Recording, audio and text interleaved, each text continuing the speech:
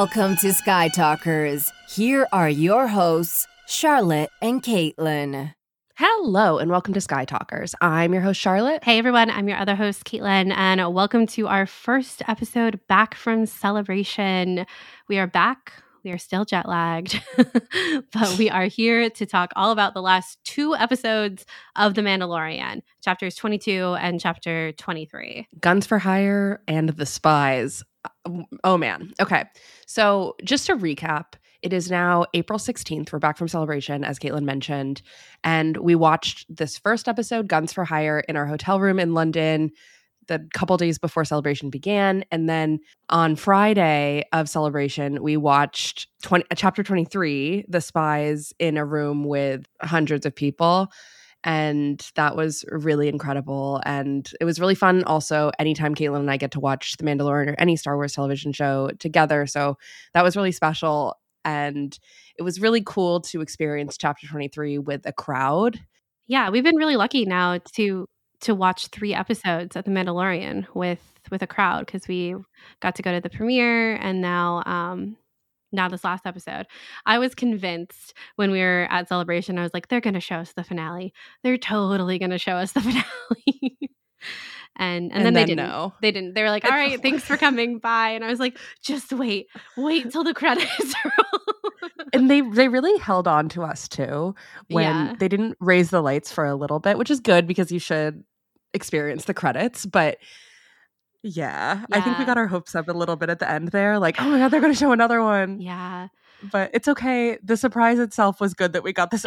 It really was. But people were like walking out and I was like, I wouldn't leave Just yet. wait. I wouldn't leave yet if it were me. Right. I know. That's the thing. I remember us being like, wow, what a bold move to leave before the full credits roll. Like, I don't know. It was such a treat as always to watch this with a group, and I'm really glad that we got to see this at Celebration. It was really fun, but now we just have one episode left. I'm not okay with that. I know this flew by, and I think this by far has been my favorite season, which is really weird to say. But I think I've just enjoyed it the most. It's just been a really fun ride. And I'm going to miss seeing Din and Grogu every single week. What the heck? What am I going to do without Grogu every Wednesday? Yeah, I don't know what we're going to do. I don't know. I'm so sad about it. It's going to be a sad, sad existence for us. Yeah, it's not okay. People just got to continue with their amazing Din and Grogu fan art that is constantly on my feed. Yeah. It's my favorite thing ever. Yeah. There was this fan art I retweeted today, I think, or yesterday, and it was someone had done a fan art of Grogu in the IG-11, 12, I guess now, suit, and it said on the top, "Become ungovernable." I know. I shared that on my Instagram story. It's just too good. So funny. Yeah, it's perfect. It's so perfect. Hearing that in a theater with people of, that whole sequence of events with IG-12 and Grogu and the yes, no. It was hysterical. Perfect. It was so funny. Yeah. Everyone was losing it. Before we get started, I think we should say we are going to do a short little Celebration recap episode for our Patreon. So we don't want to spend too much time going over Celebration now in this Mandalorian episode. But if you are interested in kind of the ins and outs of our Celebration experience, that will be up on Patreon sometime this week. Yes. Okay, so let's get started talking about Chapter 22, Guns for Hire, which is directed by the absolutely incredible, incomparable Bryce Dallas Howard, aired on April 5th, 2023. What'd you think about this episode, Caitlin? What was the experience? Oh my God, what was the experience? So Charlotte and I watched this in our hotel room in London, which was really fun because this was our first full day in London, and we had ended up sleeping 15 hours. We had gone to bed really early the first day we arrived in London, right? Like we both got into London at like 6 a.m., 7 a.m. on Tuesday, right? So we stayed up the whole day. We powered through, had really great energy actually all throughout Tuesday. But by the time, like 8 o'clock, 9 o'clock hit Tuesday night, we were like, all right, time to go to bed. So I think we were asleep by 9 something, 8:30, something like that. And we were like, yeah, we'll wake up like pretty much, even before The Mandalorian comes out, because it comes out mid-morning or whatever in London. And LOL, we got up at like 10, 11. Oops. We were like, well, it doesn't matter. Like, Whatever. London's outside, but we got to watch We The gotta watch Mandalorian, Mandalorian. obviously. Yeah. And the reaction from both of us of seeing Jack Black and Lizzo is just something. First it was Jack Black, then it was Lizzo. And I Yeah. was like, oh my God. I was sitting there, I was like, is that Jack Black? And then 2 seconds later you went, is that Lizzo?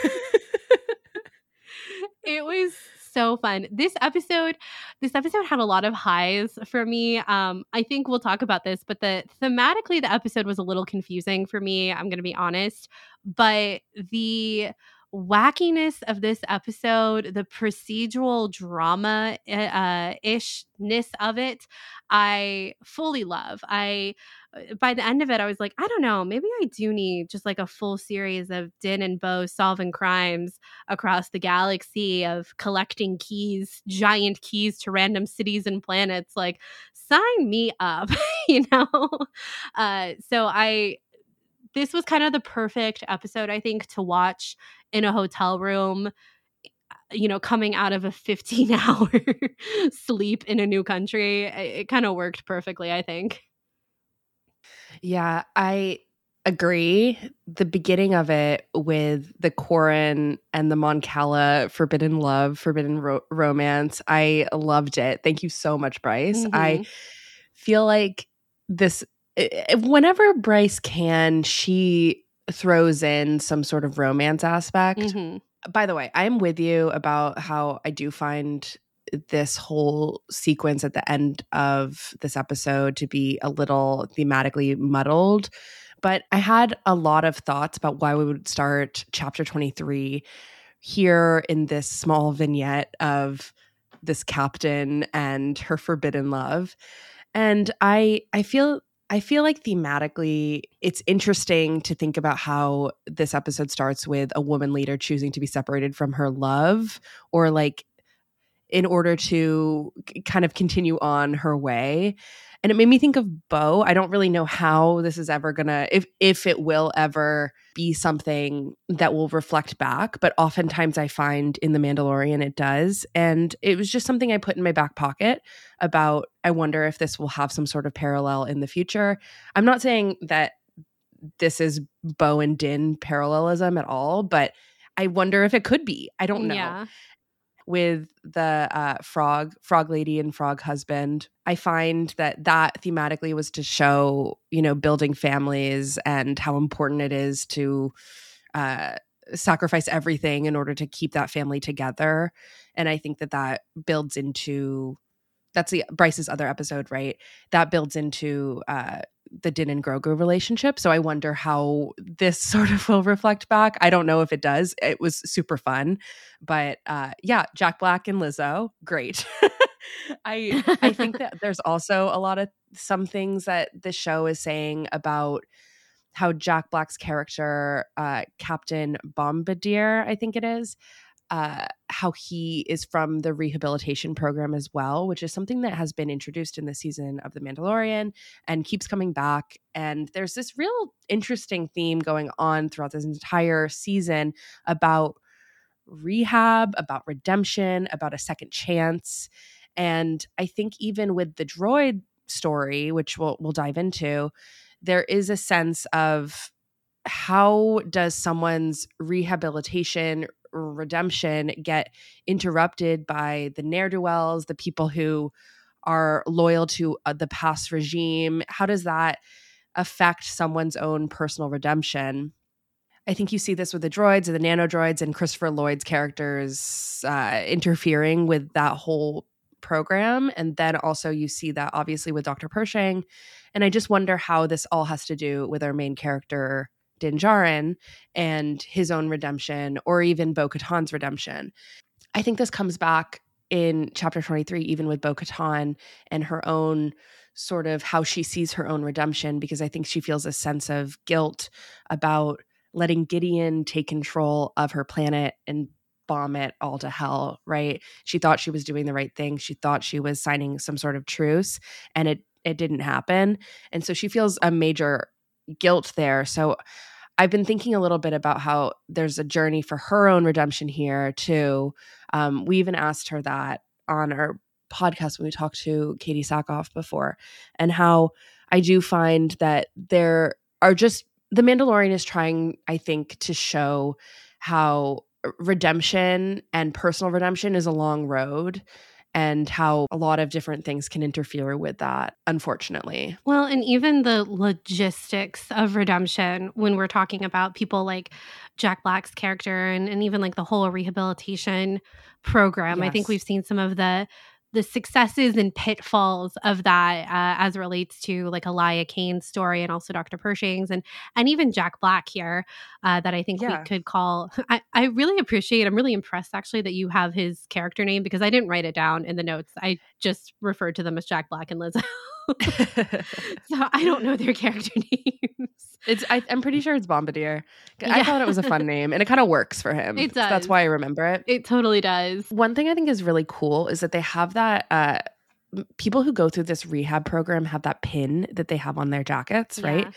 And it's an A in Arabish, which I think is fun because it's like a scarlet letter Yeah. from the Scarlet Letter. And I think that it's cool that it's an A in Arabish, and I don't know, that's sort of the signifier for the rehab program, but then also it's one of those things where people are calling out, I guess, the fact that they're a part of it. I don't know Well, and how I there's feel this, about that. there's But this like that's what the logistics of redemption, like what you have the New yes. Republic who wants to be better than the Empire, understands that there are people who just had to get by in the galaxy, so they were working for the Empire.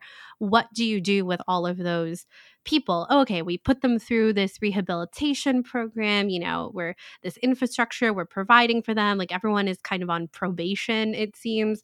Like at what point will Jack Black get to take off the Arabesh letter, his own Right. scarlet letter? Does he ever get to? And we hear in this episode that there are like sanctions against the fact that Jack Black is an elected leader. There are certain restrictions that their planet Plazier 15 now have because he is their leader, one of them being that they can't have a military on their planet. So I think that this episode in some ways did a better job of showing kind of another layer to this rehabilitation program and the ways that it is circumvented, kind of the whole setup of the episode, rather than some of the bigger, I wouldn't say the bigger themes, but, thinking about Din and Bo and kind of what they were doing in this episode, especially like with the droids, a lot of that felt very muddled to me. I really enjoyed this aspect of it of, Jack Black and Lizzo understanding they have this problem. They figured out this whole way to get around it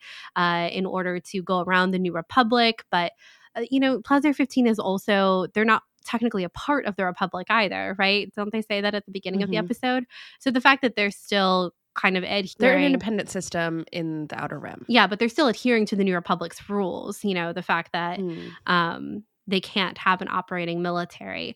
I don't know. It's just very interesting, and I think you're on the right track. That there is something here about this whole topic of redemption on a large scale, on a small scale, with someone like Bo, with someone like Din, as it relates to the Mandalorian and the Mandalorian culture, and then also how everyday people are going about quote unquote seeking redemption within this new political infrastructure. And then of course we have characters like Elia who are faking it the whole way.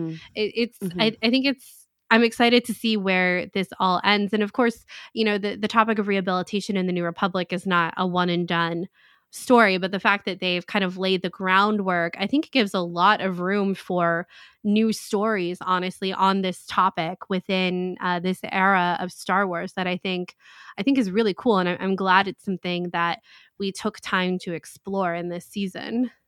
Totally. I mean, I think redemption is obviously a conversation that we've had for 6 years on this podcast constantly. Mm-hmm. And I think it's always been in response to dark side users. Yeah. And I think we've thought about it thematically and sort of in the hands of the audience and in the hands of fiction as well. And I think it's really cool that Star Wars is exploring it sort of bureaucratically Yeah. and how that all fits in with the post Return of the Jedi world. And I don't think the story could be told in any other time period beyond post Return of the Jedi. So it makes a lot of sense to me that this is being explored here. I'm aware that this is also something that is talked about in the books as well. Not books that I've read, but I know that this is something that is talked about there. But I'm more interested in how it all relates to the story of Din Djarin and how that helps boost his narrative. Because I think that as much as I've loved this season, I think that I do identify with the complaint that like the story has like shifted a little bit away from Din Djarin's own growth and arc. And I'm sort of willing to table that for a little bit as we get more exploration into the Mandalorian history and lore and figuring out, I don't know, answering a lot of questions that I've had for years about what should I really care about with regard to Mandalorian history. I think this season is doing that for me. And I still think that, just to bring it all back, I think that eventually I'm curious to look at the season as a whole and apply it to Din's arc, I guess. And of course, I don't know what's going to happen in the finale in 2 days. Oh my gosh. But I think that it'll be interesting to look back upon. And just like I am with the love story in the beginning of this episode, I'm also trying to figure out how we place these many different components of redemption within this galaxy, within this time period. And I'm putting it in my back pocket to see how we can explore this even later. And I just think it's a smart move, and I'm happy about it. But Caitlin, I think that you should talk a little bit about, I think we're dancing around the whole droid thing, and I'd like for you to dive into some of your issues with it, positives, etc. Yeah, I did want to add one more thing onto the redemption conversation because, and you kind of already said this a little bit, but this is a topic we've discussed at length on Sky Talkers. And, if you've followed us for a long time, I think the crux of that conversation was, of course, Kylo Ren leading into the Rise of Skywalker and kind of everything that could mean. And I know that we talked a ton at the time about how, we didn't need the galaxy to redeem Kylo Ren. And I think you mentioned this about it being from the audience's perspective of his redemption, that we didn't need the larger galaxy to redeem him because this is a personal story, a personal choice, and the Skywalkers are mythic level. So they operate almost on an Olympian godlike level as it relates to the Star Wars story, I would say, and how Star Wars as a franchise treats the Skywalkers. And I still maintain that. I don't need that in the future, when Kylo Ben Solo comes back. And I don't necessarily need that even when we're thinking about like our main characters of like Din and Bo. But I think that it is a great addition to this conversation of redemption to actually look at it bureaucratically and from an infrastructure point of view when we're talking about a complete switch in political infrastructure. Sorry to say that again. But anyway, I just wanted to add that I think there are different ways to have this conversation that serve a particular story. And with someone like Kylo Ren, Darth Vader, even, Bo to a certain extent, I don't need the galaxy to forgive her. It's me, it's the audience and the people that she is closest with, or that Kylo Ren and Darth Vader were closest with. It's their forgiveness and acceptance that I think carries the most weight for that story. Anyway, that's what I wanted to say. All right. So to your question about the droids and kind of, I think, some of my critiques, like I said, I'm fully in love with the wackiness of this episode. I 100% would take Crime of the Week type of show with Din and Bo and Grogu in the IG-12 suit and more Jack Blacks and Lizzos around the galaxy, like 100%.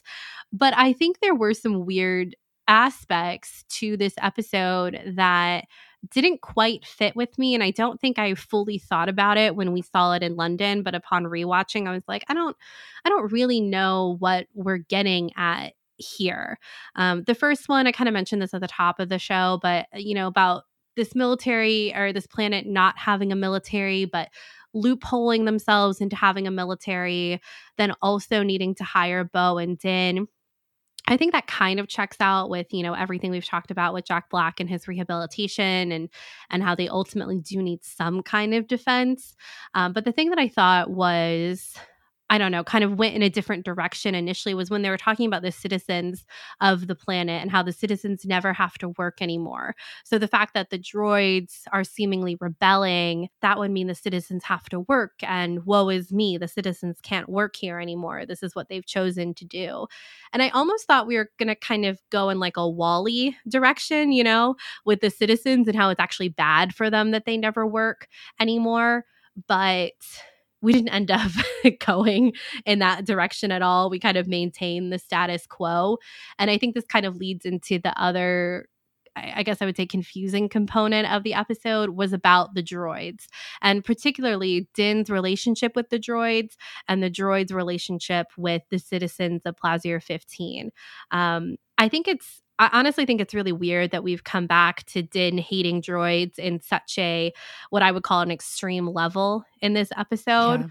Yeah. I get that IG-11 is kind of the only droid that Din would ever trust, and he's just kind of wary of all other droids. I can kind of accept that.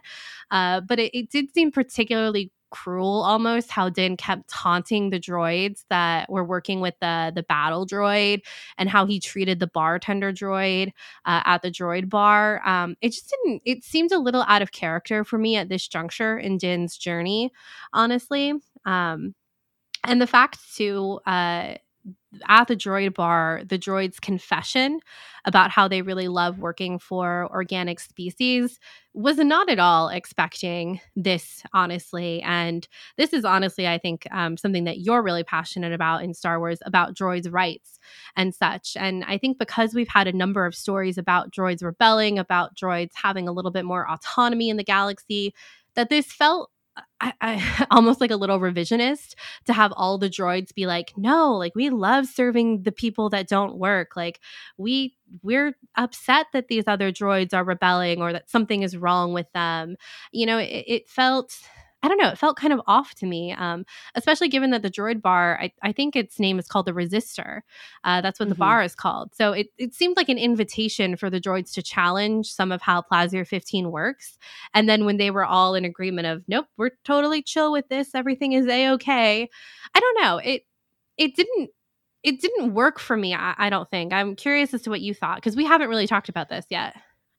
I think Star Wars' relationship with droids these days is really weird. And I think with a character like the introduction of a character like L337, I feel like things were muddy already with that character. Like the introduction of her and her having near total autonomy.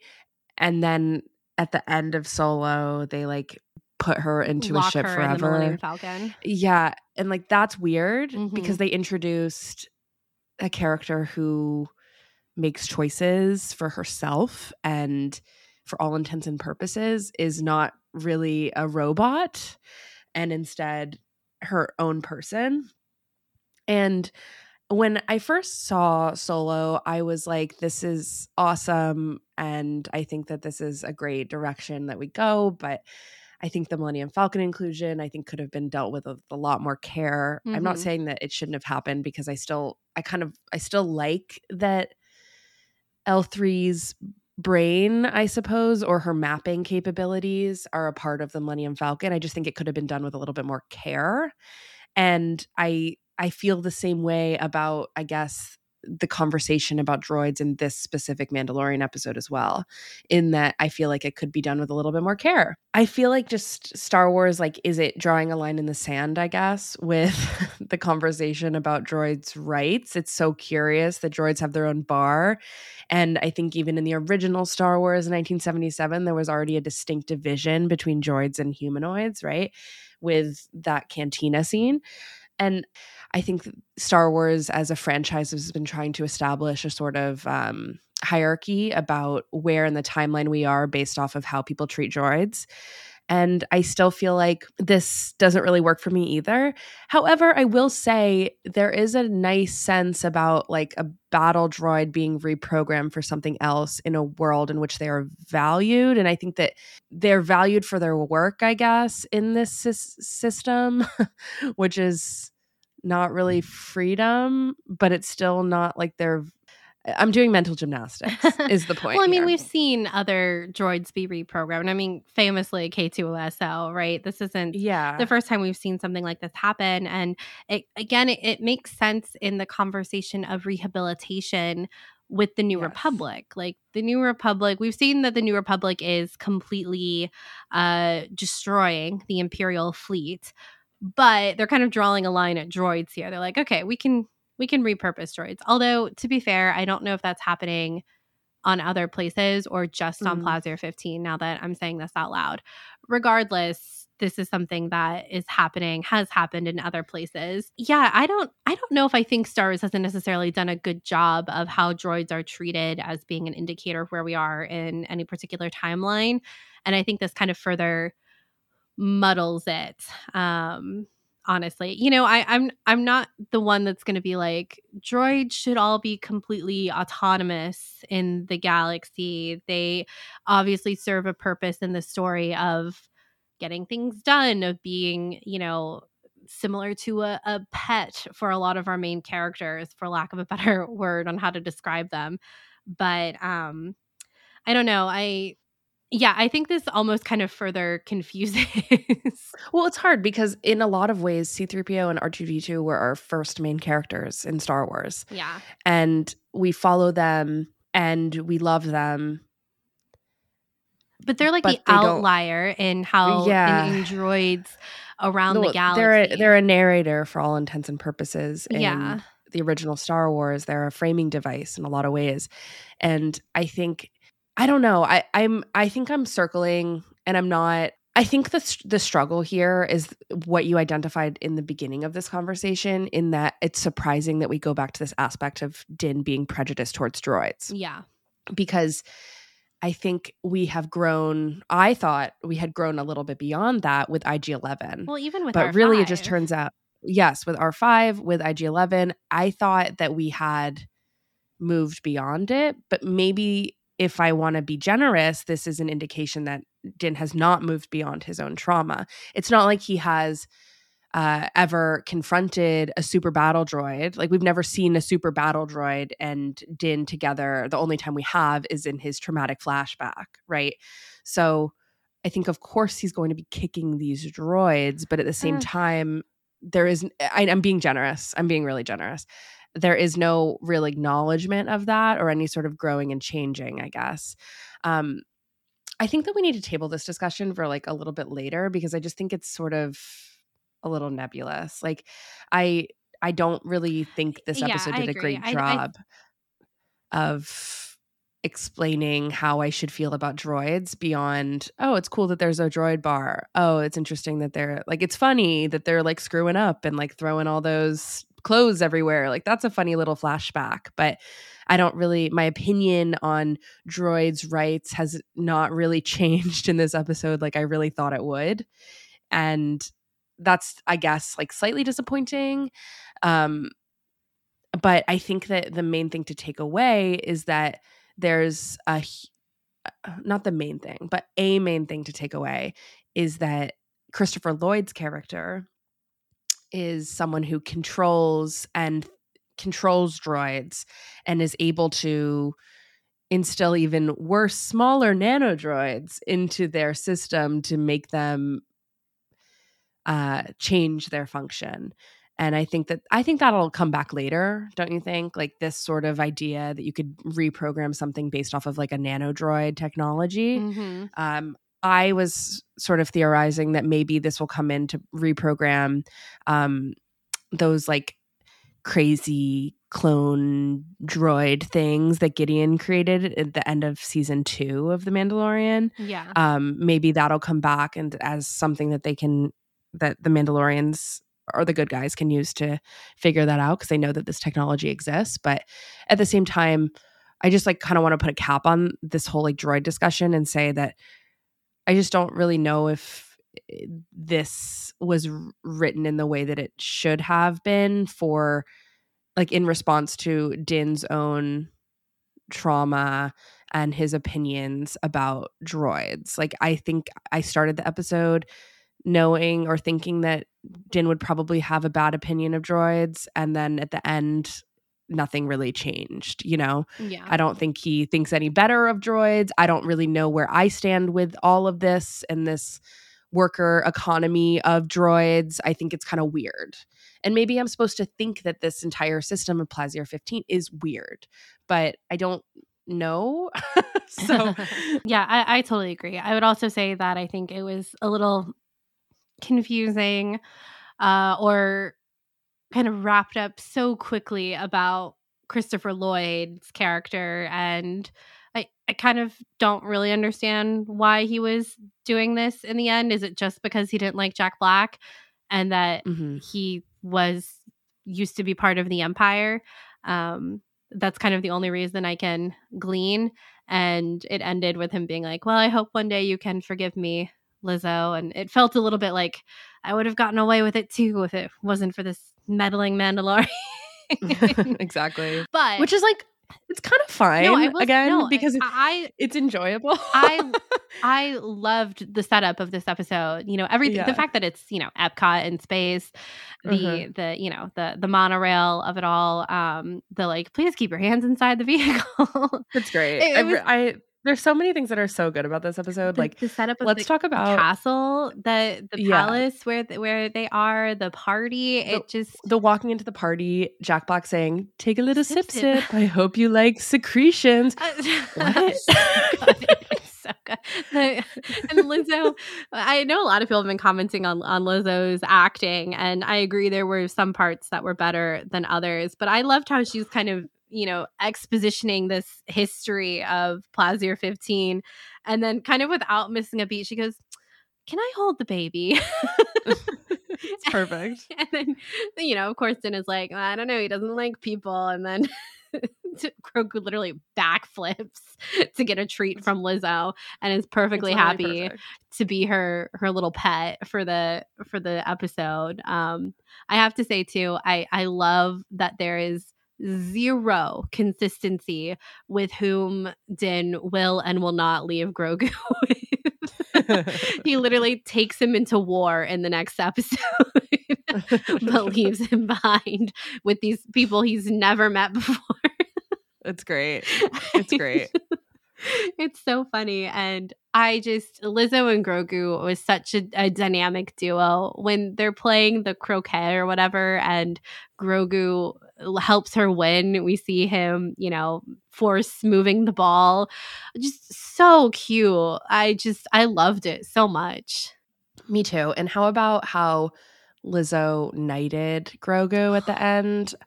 I think that there's something also thematic there about this reminder that Din, in a lot of ways, is a knight in shining armor, and now Grogu is becoming one too. Yes, and I love that. He has the chainmail. He now has that insane circular necklace. Oh my god, I don't even know. It's like a gauntlet, but it's too big for him. Yeah, exactly. But he has all of the workings of a knight, including Jedi past too. And so I really liked this. I thought this was really cute. And also, it was very clear that Grogu was very proud of this. Yeah. And so were Bo and Din. And I really liked cute. that.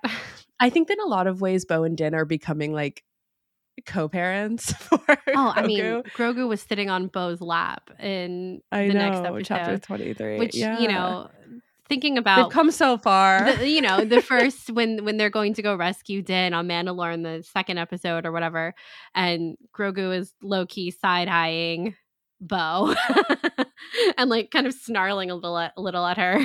One of the other things is we got a Count Dooku mention in this episode, which was fantastic. You know, the Count Dooku stands population They stay winning. Really winning the past year or so, I would say. And we saw a number of really good Count Dooku's actually at Celebration. I was like, they know. They've been fed this past year. They really have. Kind of one of the last things I can kind of feel us moving into chapter 23, which I think we should hear pretty soon. And I think this kind of moves us into the next episode. But Darksaber loophole 101. This just is so funny, and kind of how ridiculous this is, that I feel like they kind of wrote themselves into a corner a little bit with the Darksaber, and they're like, well, we gotta get Bo the Darksaber.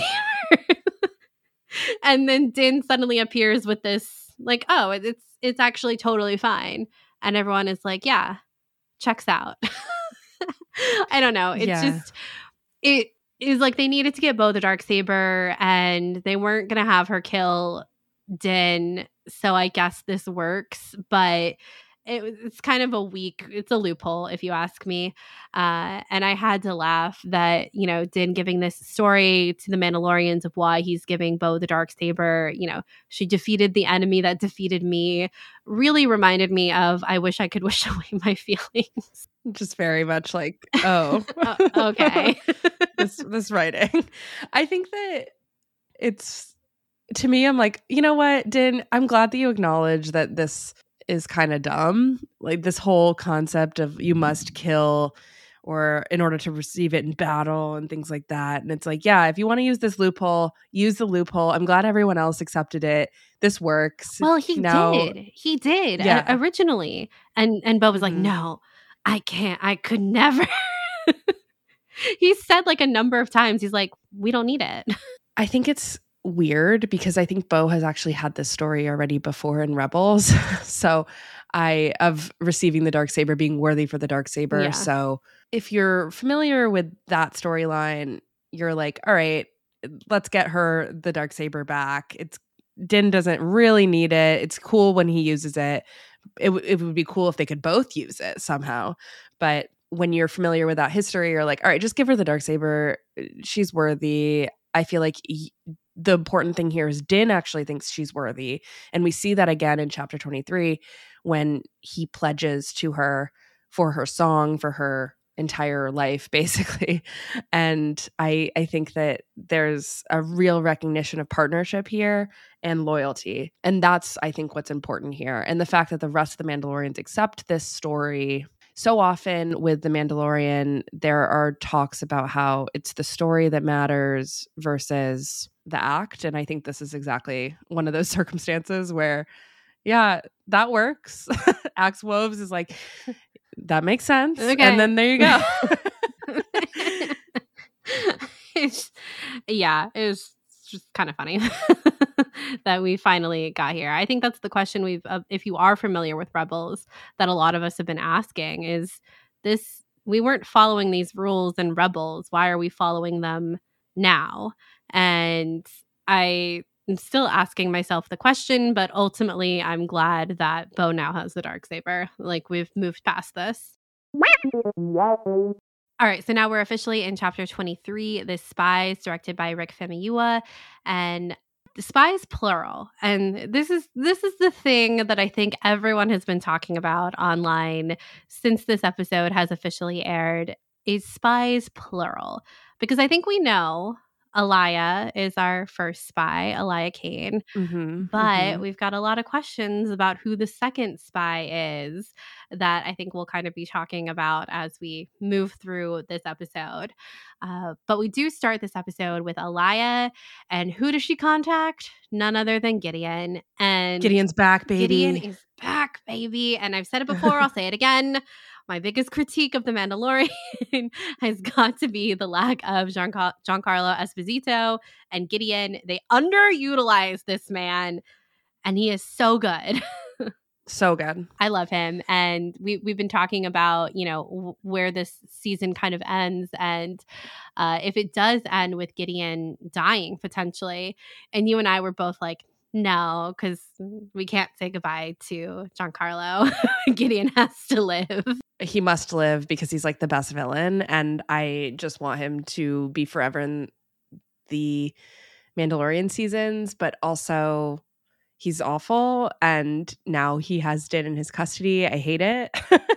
So he's the best, but also the worst, And I think this meeting was insane, this hologram meeting. We get Dad Hux. I can't believe we got Hux's dad in this, and he just is so not it. I don't know. He's just so smug. And Gideon mentions Project Necromancer, and then he goes on to say to Hux that the creation of clones is Hux's obsession, not Gideon's. And I feel like Project Necromancer has to refer to Palpatine, right? Like, what the heck? It has to be, how are they going to bring Palpatine back and everything like that. I just because necromancer and necromancy has to do with the dead, right? I feel like that makes sense. But then there's also there's a lot that happens in this conversation, okay? Oh, yeah. There's a mention of Thrawn and how everyone's waiting for his imminent return. I think we're setting up for the Ahsoka storyline, but at the same time, like, will Thrawn come into the Mandalorian? Like, what the heck? Are people working for Thrawn? It feels like people are just waiting around for Thrawn's return too. And I mean, literally same. But I feel like they're waiting for something that is just not happening, which Gideon calls them out on, about like, we haven't even heard from him. It's, you guys are waiting basically with no word about when he will be back and with what he will be back with, right? So Gideon gets to assume a lot of power in this situation based off of the fact that nothing is really happening. So I thought this was a really cool cold open with ending on Long Live the Empire. I don't know. Bad guys being bad really make me. Yeah, they're really really being they're bad. Really bad. Yeah, there was a lot of information in this cold open between, what Elia is telling Gideon, what Gideon does and doesn't already know about the Mandalorians, and what he then relays to this group of other Imperial officers. They're talking about things like one of them says the New Republic is weak. We must be cautious and show no sign of our true strength. They talk about plundering hyperspace lanes, how they want to be perceived as an unorganized group. They even talk about how the citizens are already tired of the New Republic's rules and regulations. How true is that? I don't know. But we've definitely seen a lot of, I wouldn't say the dark underbelly of the New Republic, but definitely the cracks in the New Republic in some of the other chapters from this season of The Mandalorian. So they're not entirely off base, but there's definitely the feeling of the Empire, these remnant Imperials are lying in wait until they can fully strike. And this is something that I think everyone was talking about when we had Dr. Pershing's episode of how the New Republic completely, and what we said earlier too, of how they destroy the Imperial fleet. So then when the First Order, sorry, I couldn't think of what they were called for a second, when the First Order rises up, they've been accumulating all of this weaponry and ships and a whole fleet. And we even see in The Rise of Skywalker, the Final Order, everything that's lying in wait out on Exegol. So they are building an armada, and the New Republic is destroying theirs, and that definitely sets them back when the First Order does kind of fully emerge, I imagine. So I think this was a really information heavy kind of cold open, and I remember turning it on again when I was rewatching it for the second time, and I was just kind of half watching it. I wasn't like ready to like start taking our notes or anything, but I was like, man, I really need to pay attention. There's a lot being talked about in this, and I need to sit down and kind of write it all out. This episode said sequel trilogy rights with the really Praetorian did. Guards, with the Hux inclusion. I don't know, with the setting up of the First Order, with understanding how things are all being laid in place. I mean, I think it's really cool that The Mandalorian is doing this and including these things, because again, we need these reminders of where we are in the timeline. It's confusing, and it makes a lot of sense that this is where we would be when things are sort of scattered and bureaucratically mismanaged. And yeah, so I really liked this beginning, and Gideon's back and it's so good. But let's talk about how when the cruiser comes above Navarro, it's so cool that there's that Mandalorian mythosaur mark on the bottom of that cruiser. And it's funny because I think in our notes you're like, how much paint did that take? And I always think about how our podcast logo is the Death Star with Sabine's Rebel insignia on it. Jeez, that must be so much paint. Exactly. So I think we have two occasions where that's just a lot of pain, you know? So I don't know. One of those weird times about thinking about the day-to-day logistics of the galaxy. I think one of the last times I kind of really thought about this at a mundane level was when we were talking about Captain Rex and where he gets his box hair dye from. Like, how often is he dyeing his hair blonde, you know? And this. How are they painting this? Where are they getting all this paint? They were like, you know what? Yes, line item in the budget, 5,000 gallons of paint. This I shade of love it. maroon for the bottom It's of so the extra. light cruiser. And yeah, I agree. It's so extra and a perfectly good use of their limited funds. So we got Grogu getting a mech suit, and that mech suit is formerly IG-11, now IG-12. And man, I think we mentioned this at the top of the show, but this killed in the audience. People were dying, including ourselves. I mean, the no button, the yes button. Why are no buttons and yes buttons so funny for characters who like don't really speak that much? They're always so good. And I think I saw some tweet, I think it was Holly Frey, who said that Grogu has entered his terrible twos. And I think that's exactly how this scene played to me. First, I love the Babu Frick standoff, the no squeezy. I can't get enough. I'm still bitter that I didn't get the no squeezy shirt at Celebration. I know you are too. Mm-hmm. It sold out by the time we got to the store. It's really sad. It's very sad, but it's okay. It's okay. But that standoff is hilarious. And then when Grogu gets in, his ears are all I don't know. They really, barely fit now.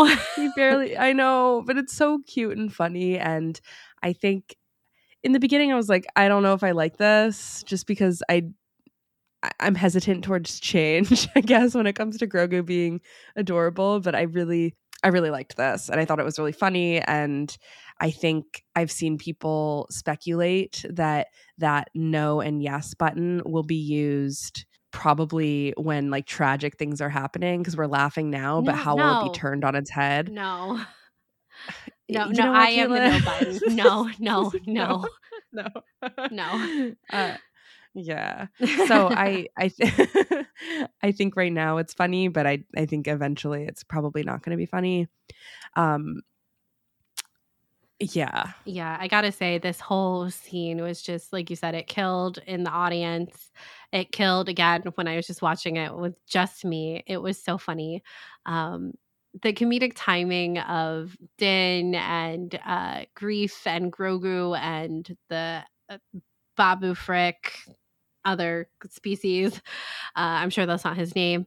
It was so funny. And I gotta say, my favorite line from it was Din, after Grogu tries it out, they see that he fits in there, and Din goes, Grogu is too young to operate heavy machinery.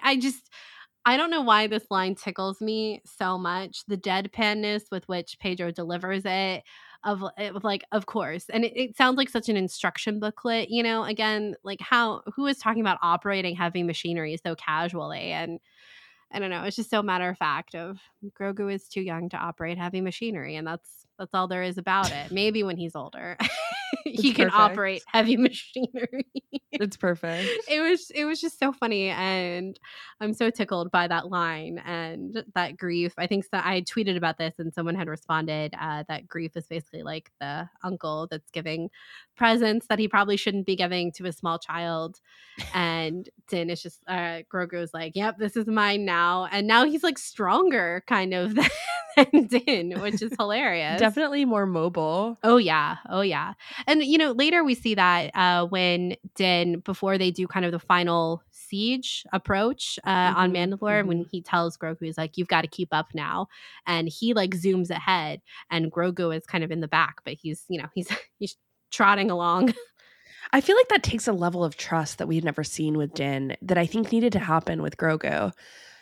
I've been a big proponent of making sure we're tracking this character development with Grogu and him getting older. And yeah, I think this is an example of him coming into his own. And obviously we end this episode with a separation between Din and Grogu. I thought this season was going to end with that, honestly. Still good. But It still could. You're right. But I guess I think, make no mistake, that Grogu gets stronger, gets an ability to walk fast and operate heavy machinery, I guess, by the time that Din is separated from him. I think that makes sense in his character arc and his journey, and he's really come so far. It's giving him a lot more independence that he might need in the future. Yeah. And, even we were kind of laughing about this in whatever episode it was when he's left behind with the armorer, and the armorer just walks ahead, and for some reason Grogu doesn't have his little pram, and he's like shuffling after the armor. And we were talking about how funny it is that no one picks him up or brings him his pram or something, and I'm sure it just takes him so long to get from point A to point B.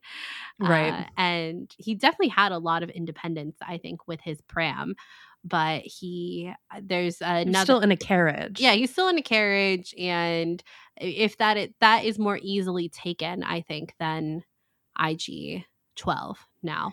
So. Yeah, I was trying to think a little bit, because I think in my Mandalorian rewatch before this season, I was noting how thematically I found IG-11 to be, in a lot of ways, like the mother figure for Grogu in season 1.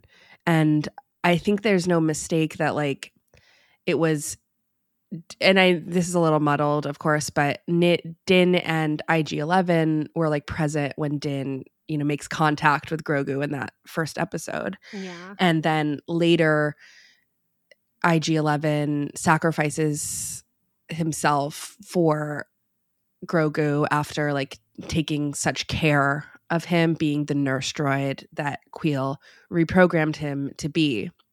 And I think I don't really know how to wrestle with this, but I was thinking about it a little bit, and it's just something I am like sort of tracking and putting a pin in that now Grogu has like become a part of this like nurse droid, right? Yeah. And has sort of assumed that, I guess, whatever he could possibly learn from like a character that would be his mother, I guess, that's sort of how I'm wrestling it in my brain. I know that sounds a little weird, but he's growing up, and I think that this is interesting I think it's one way to look at it, in that he has like assumed the traits from what he learned from his nurse droid, who was a big like piece of Grogu's own development, in which we know this character from season 1, and now he's become that, and I'm still working this out in my brain, but it's just something I'm tracking.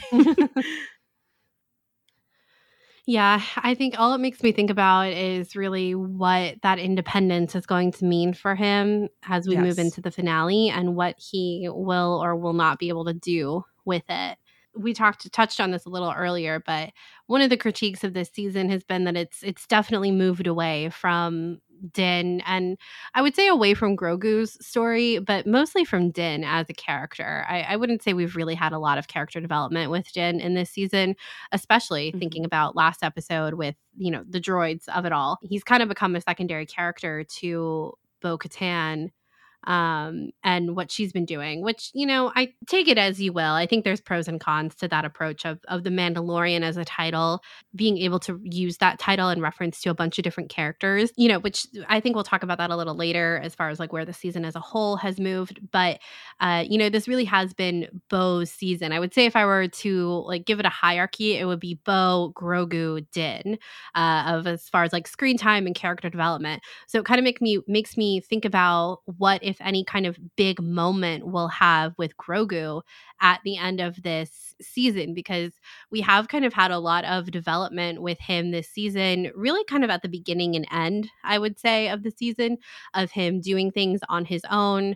He had like a little mission or two by himself, really one at the beginning of the season with rescuing Din, but his own like confrontation of his trauma and his past. And if we're going to continue to get one kind of culminating moment at the end of the season, or if that will belong to Bo, does it belong to Din? I guess it could still, but it feels like that big moment at the end of the season, with how the season has tracked, should probably go to Bo or Grogu. Yeah, I think it could happen with all three. I think the show can do that, but Yeah, they could all get one. Anyway, let's talk about the other Mandalorians that we come across on Mandalore. There's more Mandalorians still on pirate ship Mandalore. Mandalorians. This was such a cool ship. So They really cool. knocked it out of the park with the non-romantic ships of of this show. And this one was it was so cool. I really loved how it felt like a pirate ship, and this is now kind of our second pirate ship we've had.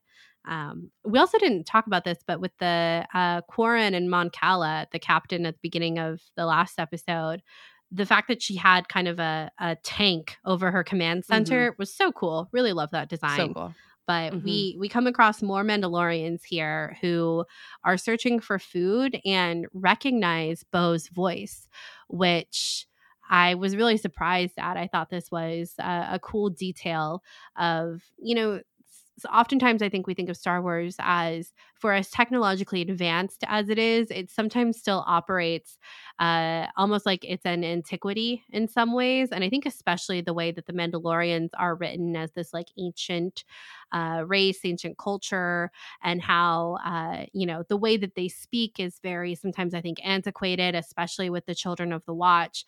So to imagine these other Mandalorians kind of, I guess, having a recording of Lady Bo that they still listen to, still recognize, I think is a neat detail, and that they recognize her voice immediately and, are still loyal to her.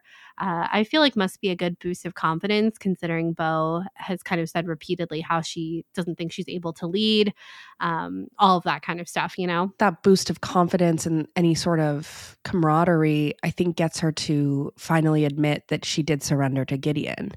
And then that sort of admittance, I think, gets Din to finally sort of pledge himself, definitely pledge himself to Bo-Katan.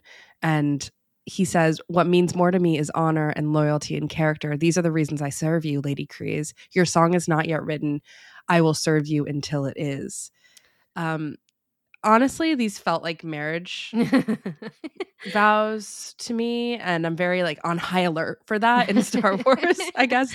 And I just really like the fact that Bo and Din have spent so much time together in the season, and how we're finally culminating, I guess, in, if we want to talk about Din's character, and I feel like his character arc and his development, I think him recognizing and coming around on Bo's thinking and way of life and who she is and who she represents to Mandalorians, and how that is actually different from his own Children of the Watch clan that he was with, is a huge development that I think needs to be acknowledged. I don't know what it looks like in practice because he's captured at the end of this, but the fact that he has now, like, I don't really know what this means. Like, does this mean that he doesn't really think of himself as like part of Children of the Watch anymore? I mean, technically, Bo was also part of that clan too, but now she is more than that, and he is pledging himself to her.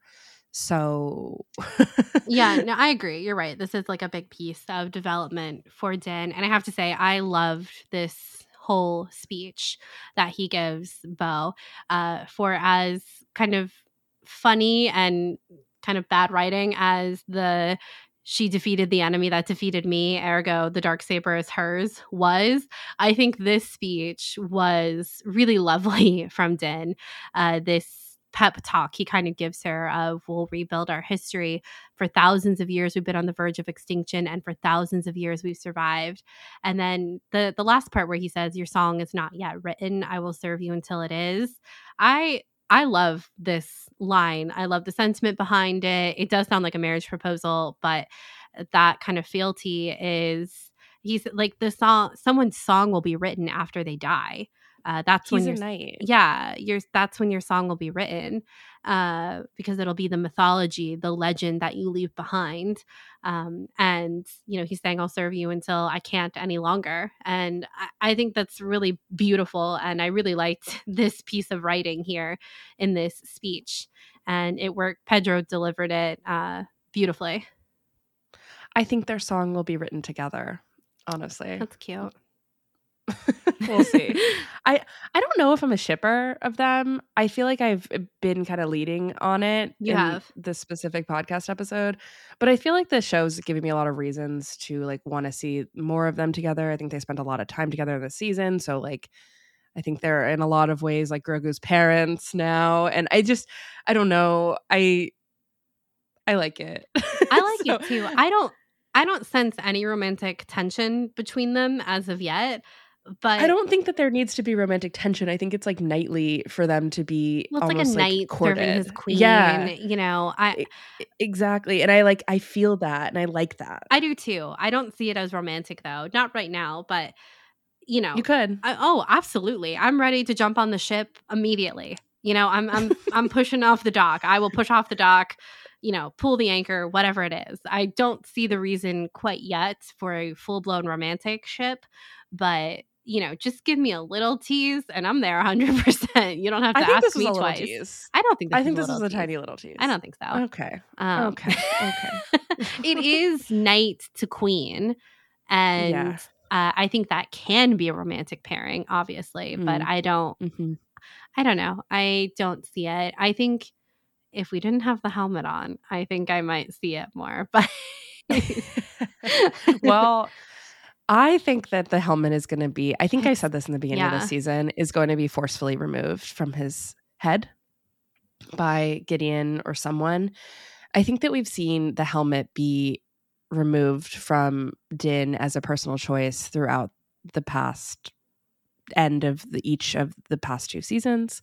And sort of in his story, I think it's about time someone crosses that line and removes it for him. yeah. And then we are sort of, because now we've built up this respect, I think, throughout this entire season for the Mandalorian culture. It's not that we didn't have that before, but it's sort of what we're leading to of like, how dare they do that? It's very violating, you know? Mm-hmm. And I think that would be, it's not that I want bad things to happen to Din. I just feel like that is kind of where we're leading in terms of his helmet being taken off. Because to me, it's kind of surprising that we spent this entire season so far with his helmet on. And I know that has a real world occurrence because Pedro was filming The Last of Us during the filming of this season. And also, it's worth noting that in chapter 23, it is Pedro who is in the suit, and you can tell because his visor is like a little bit bigger, so we could see. So I sort of think that we're getting there. Right, that's so funny. It is funny. It's great, but I think where the point is we're getting there. I think there are pieces where next episode we'll probably see his face, but under what circumstance? You know, Yeah. I think we really want to see his face, but how are we as the audience going to feel when it's removed? And I guess I should also note that when his helmet was removed in season 1, he got hurt, you know, and IG-11 helped him. So maybe that was sort of a forceful removal, but he did agree because it's a theater, a droid. It's not a a living character. Yeah. Exactly. So it's not like IG-11 like yanked it from his head. It was IG-11 a really given the choice. Darksaber loophole to Din in that moment too. Exactly. This entire show is filled with loopholes, and I kind of love that. Yeah, I absolutely thought that the troopers, I don't know what kind of, the Imperial troopers, I don't know what special kind they are.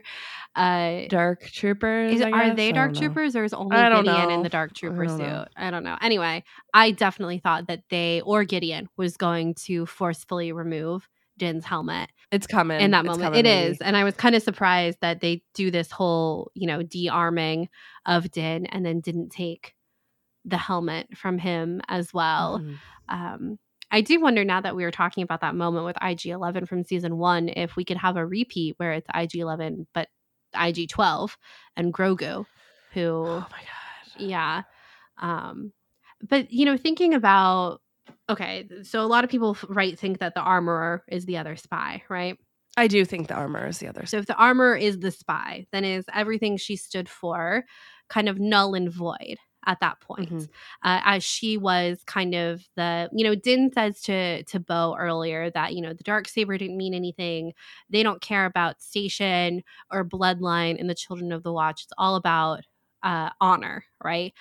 But we had the armorer kind of use her station to persuade Bo into taking her helmet off and, going forth on this new mission, right? She asks Bo, do you respect my station?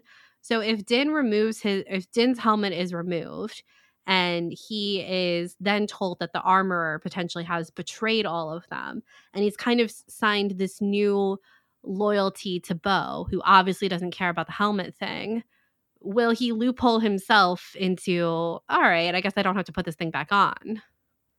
I think so. I think so too. I think so. If we think that the armor is the spy, so I do. If we think, let's just back up. The title is The Spies. We know that Alaya is one of the spies.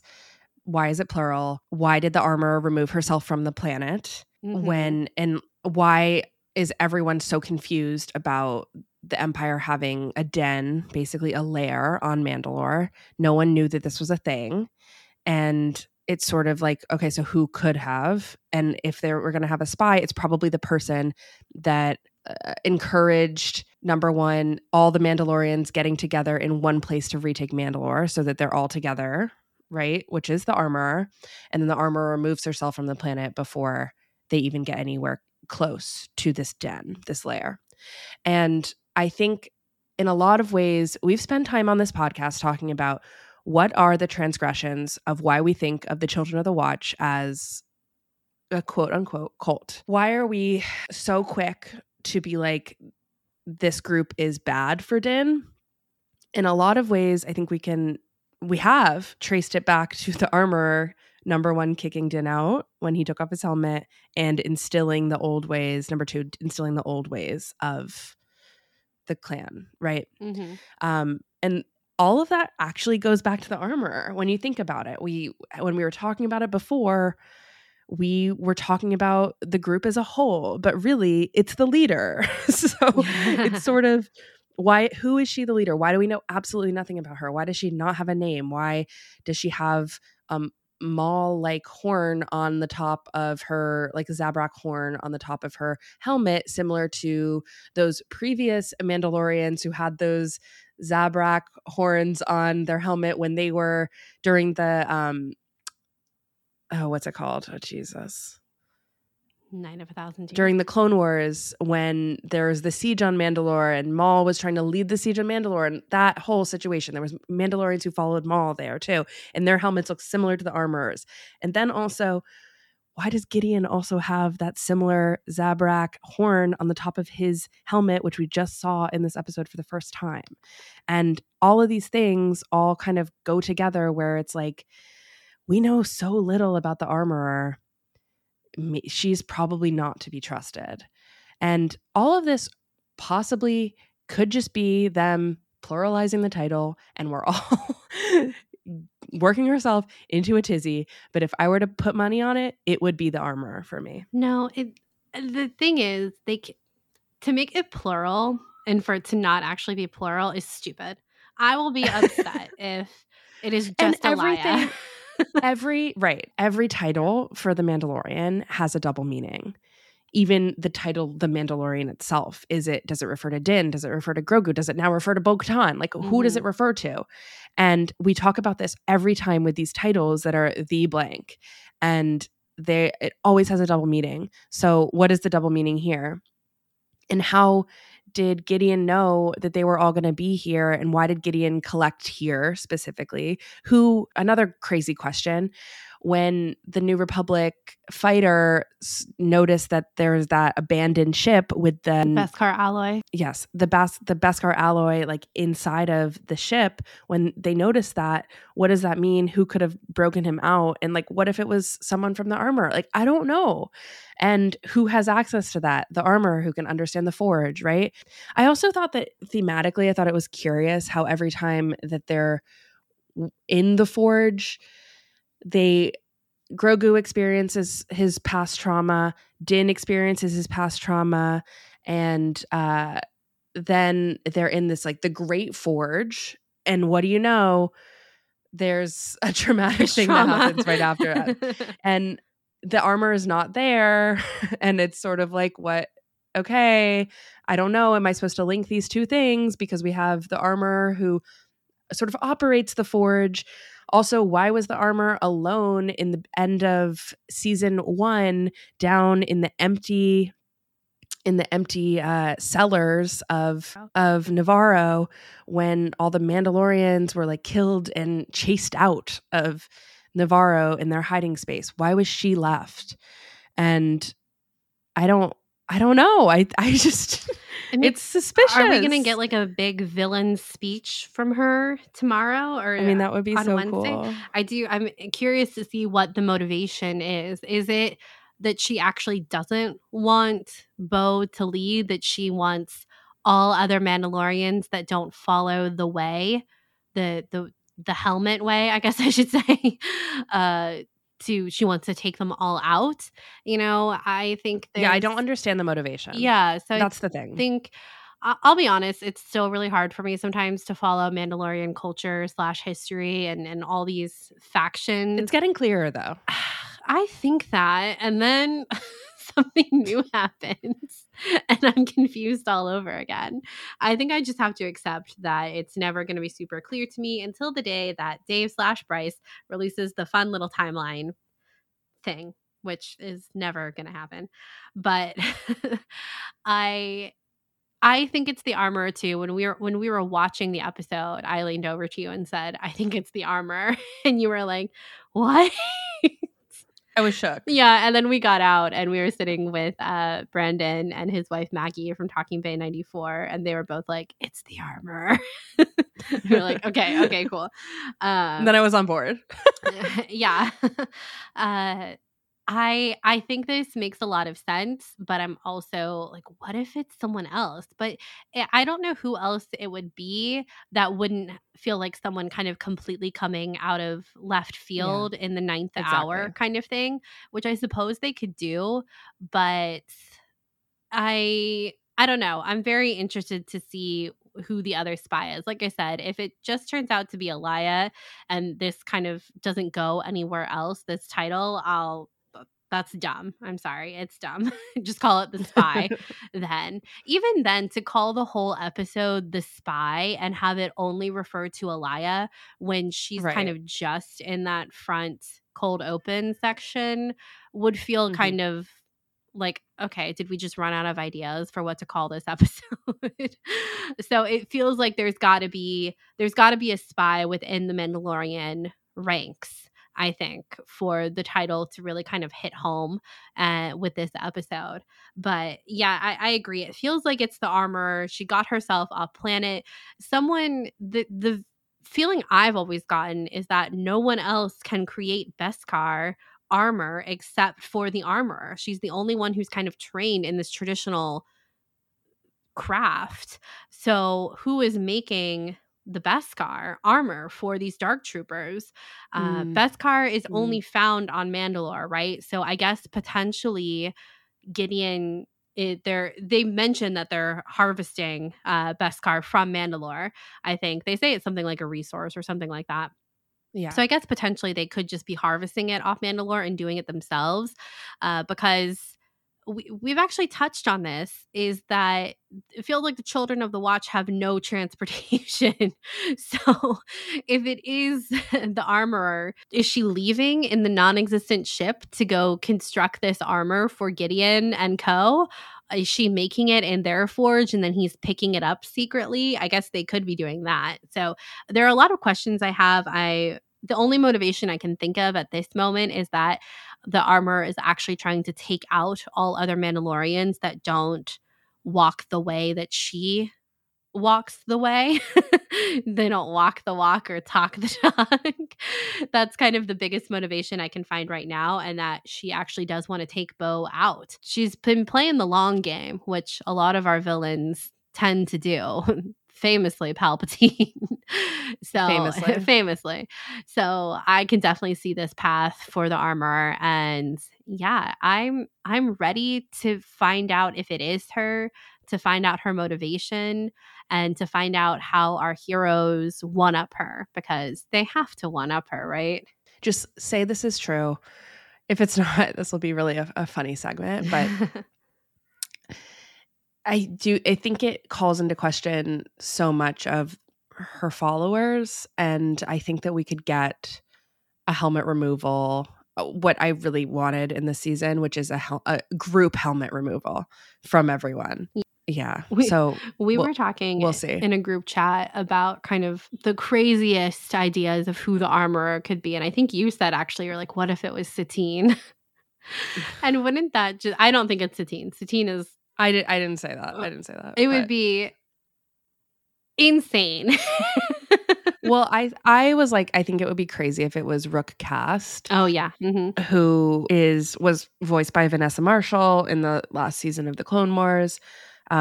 I don't think that needs to happen. I think that's sort of an obscure reference, and I think you'd have to do a lot of like build up for that. But I do think that she was already a dissenter towards like the other Mandalorians, so it sort of makes sense to me. She like worked with Maul, and she's a woman, so I don't know. I feel like it sort of would make a little bit of sense, but I don't even know if we learn the identity of the armor, if it really like even matters as much as it matters where her loyalties lie. Yeah. You know, I almost wondered, what if she isn't actually even a Mandalorian? Or what if she's been faking it this whole time? Right. That's the other thing, and then that's why the helmet is always supposed to be on, why they really force that, why she forces that, because if she did take off her helmet, it would expose who she actually was, which would be like so crazy if that were true, you know? Yeah. It would add another meaning to the helmets being on. Yeah. It would kind of surprise me if that was the route they took with her, but it is something that I found myself thinking a lot about, of what if she's actually not Mandalorian or even a foundling, and it's obvious who she is to the other people, and that's why she has to keep her helmet on. Yeah. It'd be very interesting, I think. Exactly. One thing too in this standoff that we haven't touched on is Gideon's his own little villain speech, where he talks about the contributions from certain groups of people and how he's using them to his advantage. He says, the cloners, the Jedi, the Mandalorians, by aggregating the best of each, I will create an army that will bring order to the galaxy. And I'm just saying, Force-sensitive clones, we've been talking about this for ages now. And it feels like that's kind of... So is Gideon. So is Gideon. So he's going to put his Force-sensitive clone inside a Beskar suit armor, and they're going to be unstoppable.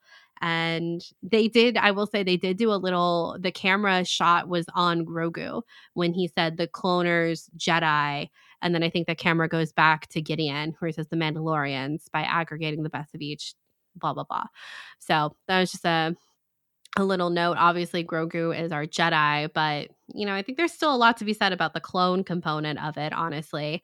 And this is something that has been really fun to track alongside of The Bad Batch this past season. If you're not watching The Bad Batch, you absolutely should. It's a fantastic show. And they've been, especially season 2, has touched a lot on this topic of cloning and the Kaminoans and all of that, which has also been at play in this season of The Mandalorian. So they've gone together very nicely. And I don't know. I really liked bringing this story of cloning a little bit more to the forefront in both of these shows in Star Wars. I think it's been a really welcome, such a huge part of the prequel trilogy, and then became a really big part of the sequel trilogy with Palpatine. And so for them to kind of see that as an opportunity of, okay, we can really lay the groundwork for this Palpatine thing that comes up later down the line, and really making it, completely fleshing it out, I think has been really great to see.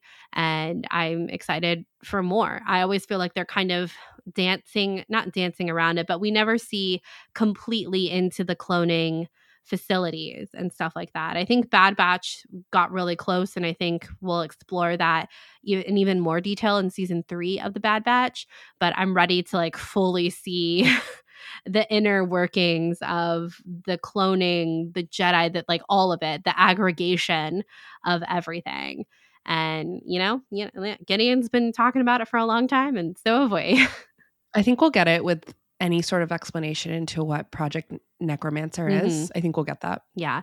It definitely feels like, sorry, if you remember, after The Last Jedi, how we were always talking, because they talked about this in the Last Jedi novelization, which been a minute since we brought up the Last Jedi novelization. We used to talk about it like every episode. The Palpatine's contingency plan. It feels like we were always talking about that, and things were leading to Palpatine's contingency plan. Yeah. And it feels like now this is part of the contingency plan, is everything that has to do with cloning, really, throughout these shows like The Bad Batch and The Mandalorian. And I imagine what we'll continue to see in, other shows like the Ahsoka show, and even in the future with the Dave Filoni movie. So I'm here for it. Me too. You know what I'm not here for? The death of Paz. I can't believe this happened, even though I called it. You spoke in our last discussion. I don't blame you. I remember being like, I just have a feeling. And you were like, no, I don't feel that. And I'm like, I do. And it happened. And the sacrifice was too much. I was crying. It's funny. When we left the screening at Celebration, I was walking out there with like tears in my eyes already, being like, that was so good. Mm-hmm. Okay. Okay. Play it again, I guess. I don't know.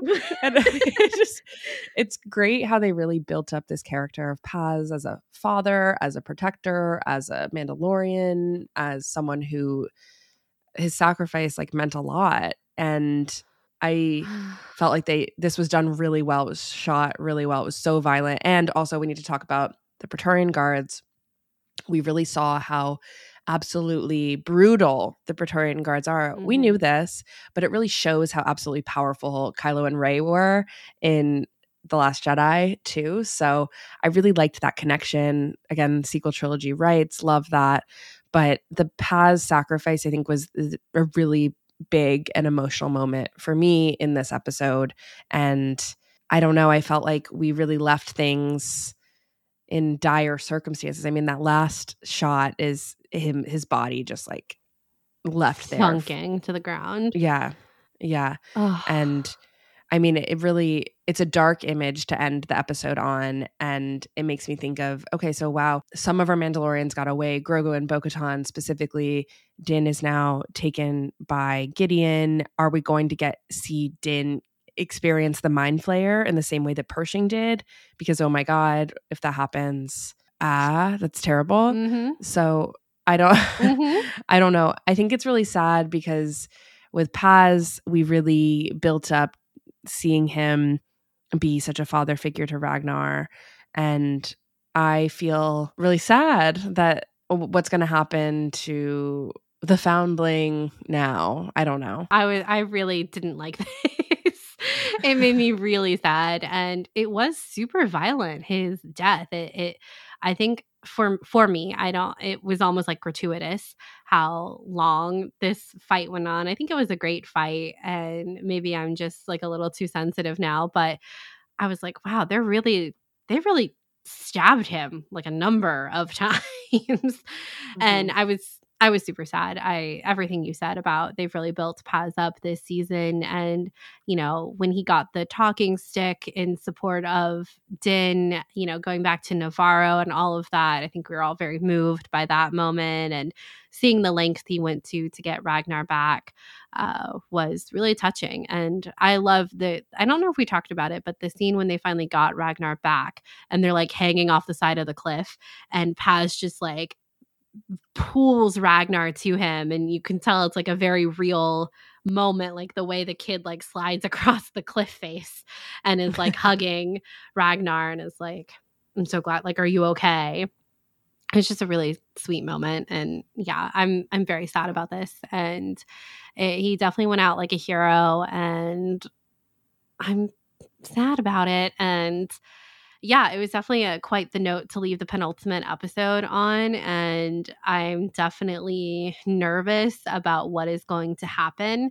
They've said that, John and Dave have said that they would continue making The Mandalorian for seasons on seasons. And I think people definitely kind of critiqued this a bit online about them not having a plan. But this was before we had the reveal of 3 more Star Wars movies, one of them being Dave Filoni's movie that is going to, I guess, I don't know if they phrased it exactly like this, but it has been phrased this way before, of wrapping up this chapter of what we all kind of refer to as the Mandoverse. So it definitely feels like they have a plan in mind, but perhaps they just couldn't say that at the time when asked about more I'm seasons. still confused about that because he did say that they have a plan and they have a plan and things like that. And then somehow some other thing was said that sort of sounded like that plan was like less like more robust. nebulous. I think the way that The Mandalorian is written sometimes as a little episodic, a little of crime of the week, you can kind of squeeze a timeline into that and expand and contract it however much you want. I think to a certain extent, depending on the story that you're telling. And I think that's kind of the confusion of it, because I think John would do that, and I think he would figure out where to like fit things. Actually, I think John would be like, whatever, I want to do this fun thing, and Dave would be like, okay, well, we've got like this period we can put it into. But they're obviously leading to something. Like they've got this end point in mind with the whatever the movie is going to be. It'll be some sort of ending. Maybe not definitive because Star Wars is forever, right? But it's going to be some sort of ending. But I think that they could figure out how to create more seasons of whatever it is they want, whether it's Book of Boba Fett, Mandalorian, Ahsoka, to serve that greater story too. And I think they could do that with The Mandalorian. But yeah, I kind of am worried that next week we're going to be done with The Mandalorian for quite a long time. And I don't know how to feel about that. Yeah, I'm really nervous about how sad I'm going to be next week. Yeah. I think the stakes are really high I do at too. the end here. Yeah. And despite a movie announcement, despite wanting to make Star Wars or Mandalorian as long as forever, the stakes really do feel super high for all of our characters, with Din being captured, with the separation happening. I am nervous. I'm excited. I am scared. I can't wait to talk about it. But I think this episode, Rick killed it as usual. And I'm very excited that he's doing these 2 last episodes of the season. I think that is a brilliant choice. And I really like the fact that we'll have a consistent director for this finale, basically. And I think that Katie Sackhoff is like, there's still a lot to come. And I think she said, I know what we filmed and there's a lot. I mean, we also have to wrap up the Mythosaur piece of this as well. He's there. The Mythosaur is there. Yeah. So I think that there's things that will happen on Mandalore. I think next episode is going to be crazy. I'm very excited for it, but this was a ride and I'm nervous. Yeah. Yeah, I'm very nervous. I'm ready to see the finale, but not ready for it to be the end of the season. So I think that's the challenge anytime you have a new Star Wars thing come out. I always think about that with the movies, when the sequel trilogy was coming out, particularly when we were watching The Last Jedi. I remember thinking, wow, I'm so ready to see this movie, but in 2 hours, it's all going to be over and I'm going to have to wait 2 more years until the next chapter. So that's kind of what I'm feeling right now, actually. So I don't know. I don't know what's going to happen to us on Wednesday, but it's going to be an adventure. I'm excited. So yeah, I think, we're going to find out who the spy is. Will Din be set? Well, maybe not. Maybe not. I can't leave this hanging. I think it might be hanging, Caitlin. I don't think that we should say that it's going to be resolved. We don't know. I think it's got to be resolved. It's got to be resolved. Okay. Of who the other spy is. Or we'll just have to say they did a bad job picking out the title for this episode, for this chapter. Yeah. So will we see Grogu wield the Darksaber and save his dad and his Mandalorian people? I think that is a viable option, honestly.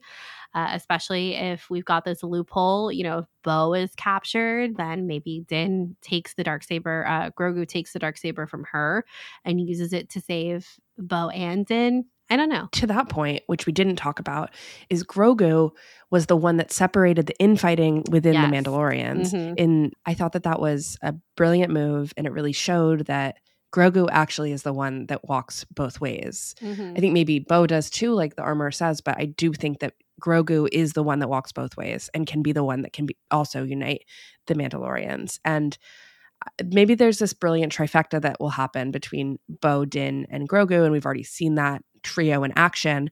But I I think that was a really big moment. And you saying that about the Darksaber, I mean, it has always been interesting that we have a Mandalorian Jedi and he doesn't have a lightsaber and the Darksaber exists. So what will happen with that? I don't know. Yeah, it feels like we've always been leading there. The question is that coming this week, or is it coming further into the future? I think it makes sense for Grogu to eventually wield the Darksaber. Yeah, I as the think Mandalorian it's Jedi. probably happening in the future, but Yeah. not next week. But we'll see. Or it could be like he just, tests it out a little bit and then he gets it later when he's older. He's too young to operate heavy machinery, maybe too young to wield the Darksaber as well. All right. Well, I think that is going to wrap it up for this week on The Mandalorian, chapters 22 and 23. Thank you guys so much for listening, as always. And thank you for hanging in there while we kind of had to do these 2 episodes together while we were traveling. Like we said at the top of the show, we will be doing like a little celebration recap episode that will be up on our Patreon sometime this week. So be on the lookout for that if you are interested in hearing everything that happened to us at Celebration this year. We also have our live show that is up now if you want to go back and listen to that. We talked all about the latest news releases at our live show at Celebration, so that is up as well. And if you'd like to talk about all things Star Wars with us online, you can find us on Twitter at SkyTalkersPod or our personal handles. Mine is at Caitlin Plesher. Charlotte's is at Clarity. We also have our website, skytalkers.com, Instagram, TikTok, Facebook, everywhere on social media.